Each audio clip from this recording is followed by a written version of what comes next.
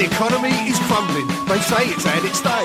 The workers are all rumbling, revolution's on the way. But I could never be a Marxist, it goes against the grain. And before you call me past it, give me a chance to explain. You see, come up to Port Newell, he went with Danny Baker, singing silly disco songs and reading Melody Maker. I'm seeing down at Dunkirk. Welcome to Radicaal, a podcast about the radical aspects of politics, music and football.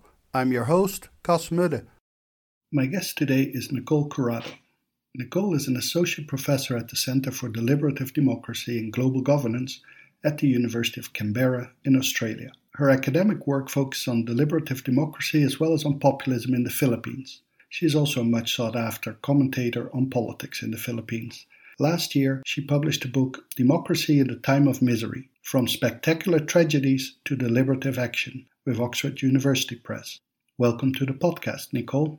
Hi there. Before we turn our conversation to Rodrigo Duterte and populism in the Philippines, my standard introductory questions. First, what was the first sports team you ever supported? The Chicago Bulls. So I was born and raised in Manila, and the Philippines is a basketball country. So I grew up trying to fit in with the cool kids and pretended I know why Michael Jordan is amazing. And second, what is your favorite political song? Okay, I have a short list, but I've decided it's Don't Dream It's Over by Crowded House, though the version I like is the one by Miley Cyrus and Ariana Grande, so please don't judge me. So if you follow me on Twitter, you know I like pop music. I chose this song because there were unconfirmed, I must emphasize that, unconfirmed reports that the song was inspired by the Berlin Wall. So they come to build a wall between us, we know they won't win. So I guess this reflects my current mood about how the pandemic has created fortresses and how families are separated by our tribalist responses to COVID. So I'll pick Don't Dream It's Over. And finally, what is your favorite political book? So right now it's Hope in the Dark by Rebecca Solnit. So the book for me is a good reminder that not everything will be fine, but we need to specify possibilities that move us to action. And I think Rebecca Solnit is also a good writing inspiration, especially for academics who love obscure words. I find her latest book, Reflections of My Non-Existence, as also quite inspirational, and I highly recommend it. Okay, let's move to politics in the Philippines now. Who is Rodrigo Duterte and how did he become president of the Philippines? President Rodrigo Duterte was elected by a landslide in 2016. So he is part of this narrative that 2016 is the year of voting dangerously. Obviously, what makes him a fascinating character for the global community is what he says and what he does, right? He literally called for the genocide of drug addicts. He called Barack Obama a son of a whore. He said he should have raped a dead Australian missionary first. And recently, he said he'd like to slap the virus. So this is a very colorful character, to say the least. But the trouble with Duterte is that it's not only about what he says, it's also what he does. So before he ran for president, he was a mayor of a town called Davao City. Before he ran for president, he was a relatively obscure character in Philippine politics. He had the reputation of being the Duterte Harry because of his method of governance, which is basically to order the assassination of troublemakers, whether we are talking about a teenager who's a pickpocket or drug dealers. So these assassinations are carried out by a vigilante group called the Davao Death Squads. And I've heard these stories before he ran for president, but when I heard them, I was just, all right, yeah, that's weird, but never really paid attention.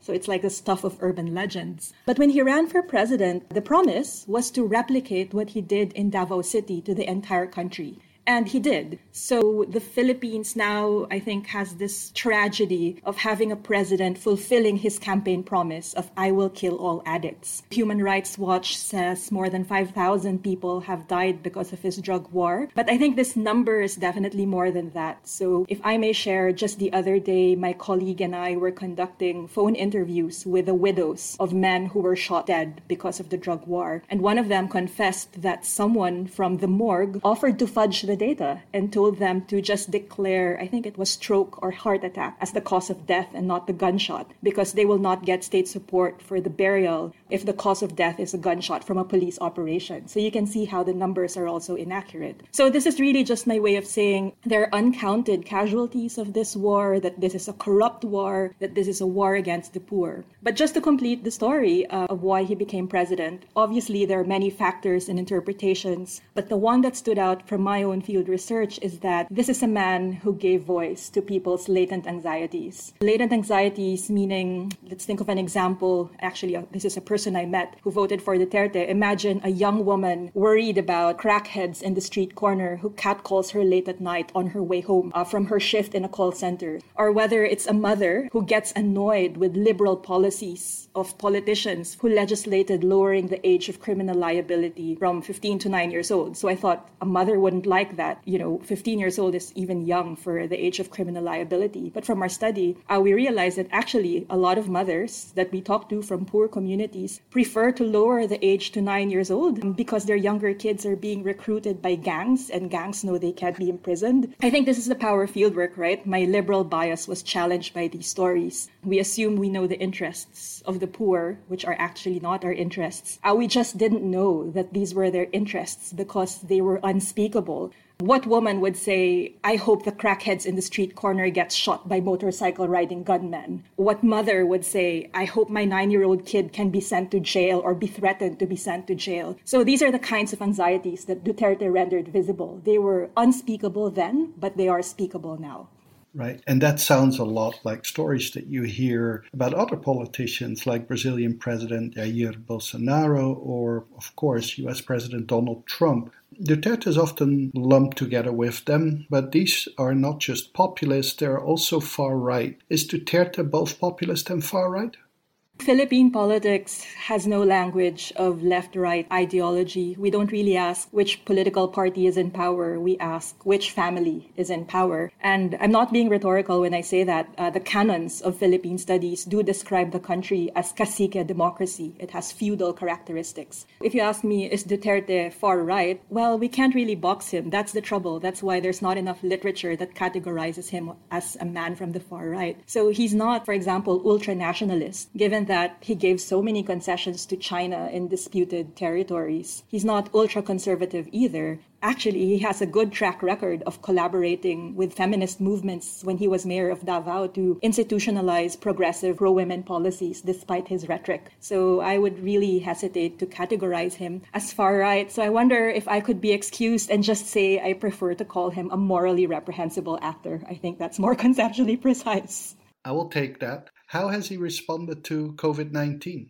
In the same way that he responds to all issues of national politics, which is to securitize it.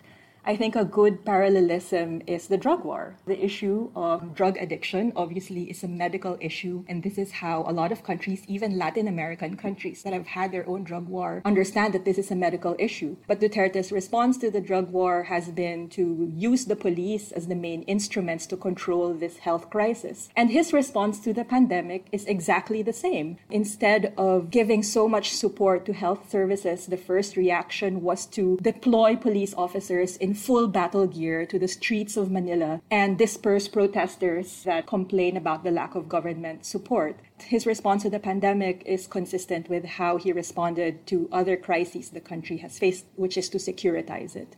So that sounds a bit more like Modi, Prime Minister of India, who also took the COVID threat serious, but then securitized it and used it to disable protest against him. Whereas people like Bolsonaro and Trump, oddly enough, have not really responded very authoritarian because they said that it wasn't a real threat. Right, yes. To be fair, Duterte heeded the advice of his health officials. It's really just a matter of prioritizing who's calling the shots. So in his case, his interagency task force in charge of the pandemic are composed of military generals. So it's really revealing of the logic behind his governance.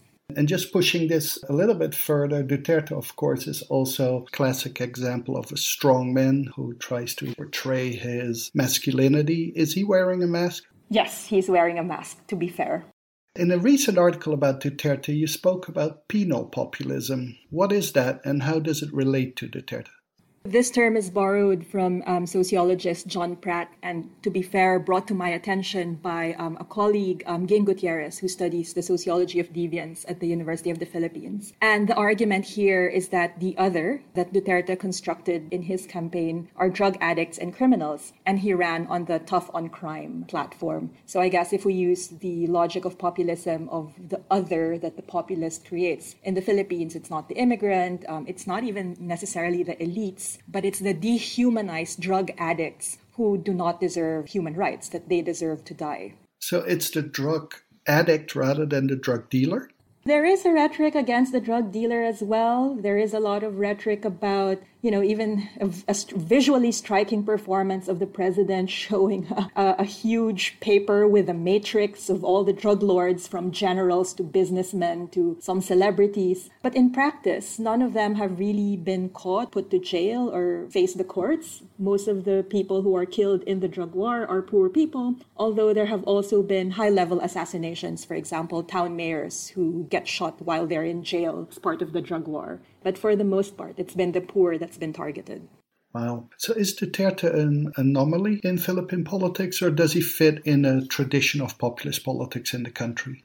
Yeah, so this is a debate in the scholarly community. So, for example, Walden Bello calls him a fascist original. And his argument is that if the typical stages of fascism begins with constraining free speech, and then the media, and then going after opposition figures, and only then will mass killings happen. But Walden Bello argues that Duterte actually did the reverse. He started his rule with a killing spree, and then he jailed his political opponents, and then he started shutting down some media organizations. So in that way, he's a fascist original. But others say he's very much part of traditions of Philippine politics. So for example, his behavior as Davao mayor and now as president is the behavior of many mayors who act as warlords and sleazy political bosses. What Duterte did was just to scale up these practices nationwide of acting like a thug, as if he owns the police. I mean, that's not so different from a lot of city mayors that we know who use the police and the military as their personal armed escorts, right?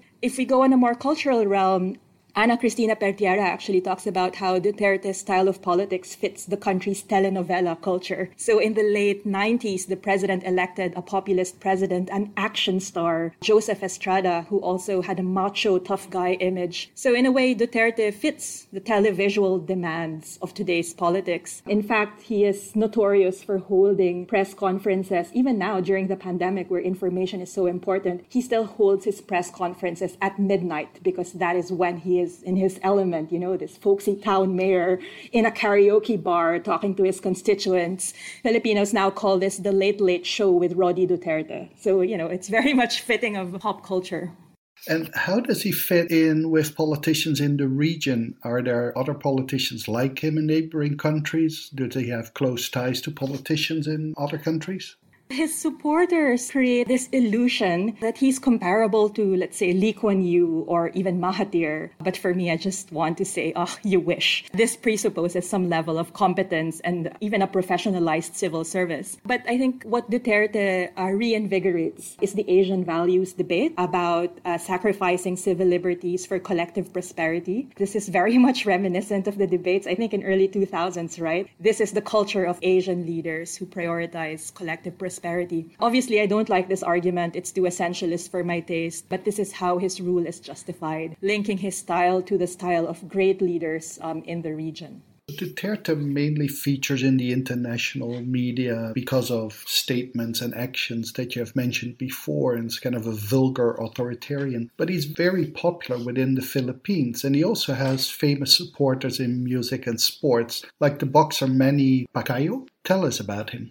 Manny Pacquiao is the world's greatest boxer, some people would say. He's the leading pound-for-pound boxer in the world. One of the most memorable matches was when he, I think, knocked out Oscar De La Hoya, though he's never beaten Floyd Mayweather. He's an important figure in the Philippines, and I'm not exaggerating when I say this. I've experienced this myself. every time he has a fight, there is a temporary ceasefire between the military and rebel groups because they want to watch the fight. Crime rate drops, I kid you not, and Metro Manila, which is notorious for its traffic jams, is just empty. The streets are just empty every time there's a Pacquiao fight. So he's sort of a national hero in that sense. But what's fascinating about Manny is how he thinks of himself as a Renaissance man. So aside from boxing, he thinks he's a singer. So after his boxing tournaments, he'd actually have a concert and invites all of these important balladeers in the US. His boxing rink entrance song is actually a song he sang and recorded himself. So you know how boxers, when they enter the rink, it's usually Stormzy or Kanye West.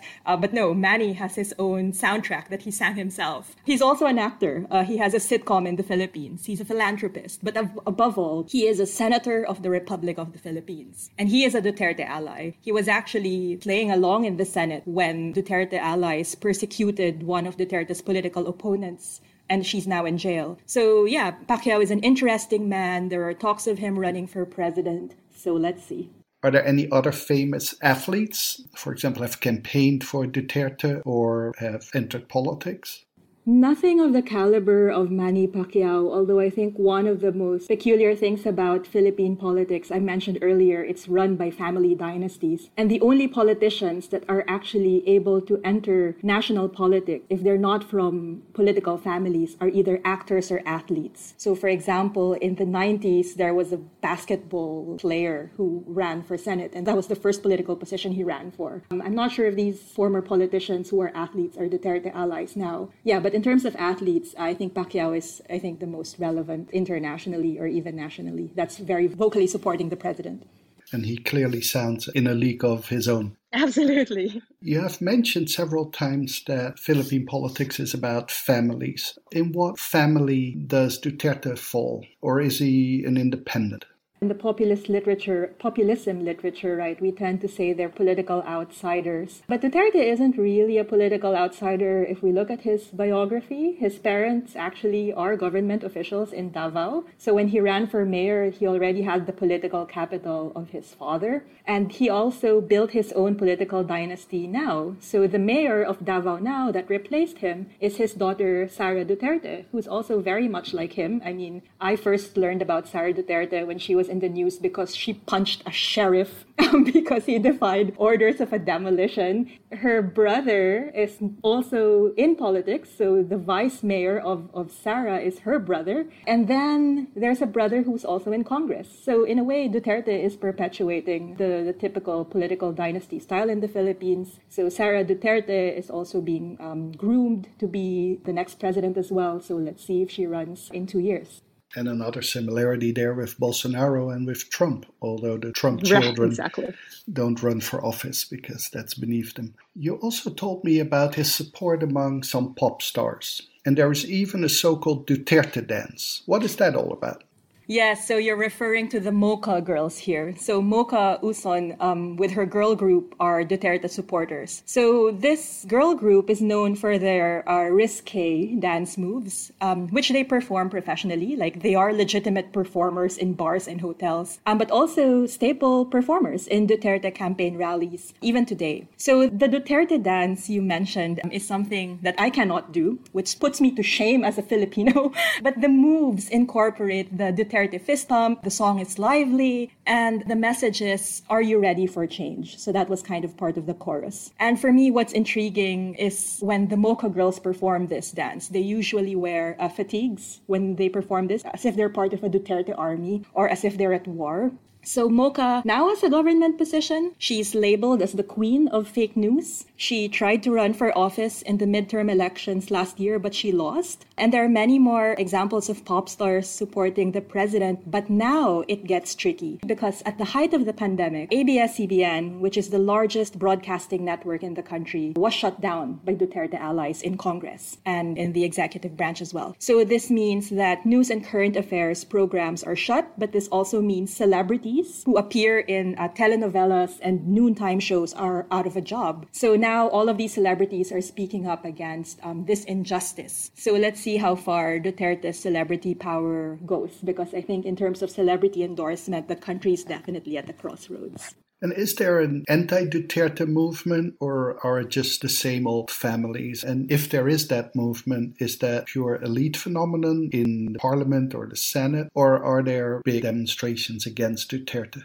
In the last midterm election, so this was just last year, it was the first time in many, many decades that no member of the opposition won a seat in the Philippine Senate. So you can say that the political opposition in the formal political sphere has been wiped out. But they're still active. This is represented by the Liberal Party, which is the party of the former president that Duterte replaced. There's kind of a rejection of that kind of discourse that we are the decent politicians and Duterte supporters are immoral and counter-democratic. There has been a rejection of that. But what I find fascinating now in terms of opposition against Duterte are the more creative, although fragmented kinds of campaigns that kind of try to speak up against particular issues that they don't like. So it's not really that it's a huge anti-Duterte campaign. It's a reaction against particular policies that Duterte endorses. So for example, it sounds mundane, but I think this example is really important. When ABS-CBN was shut down,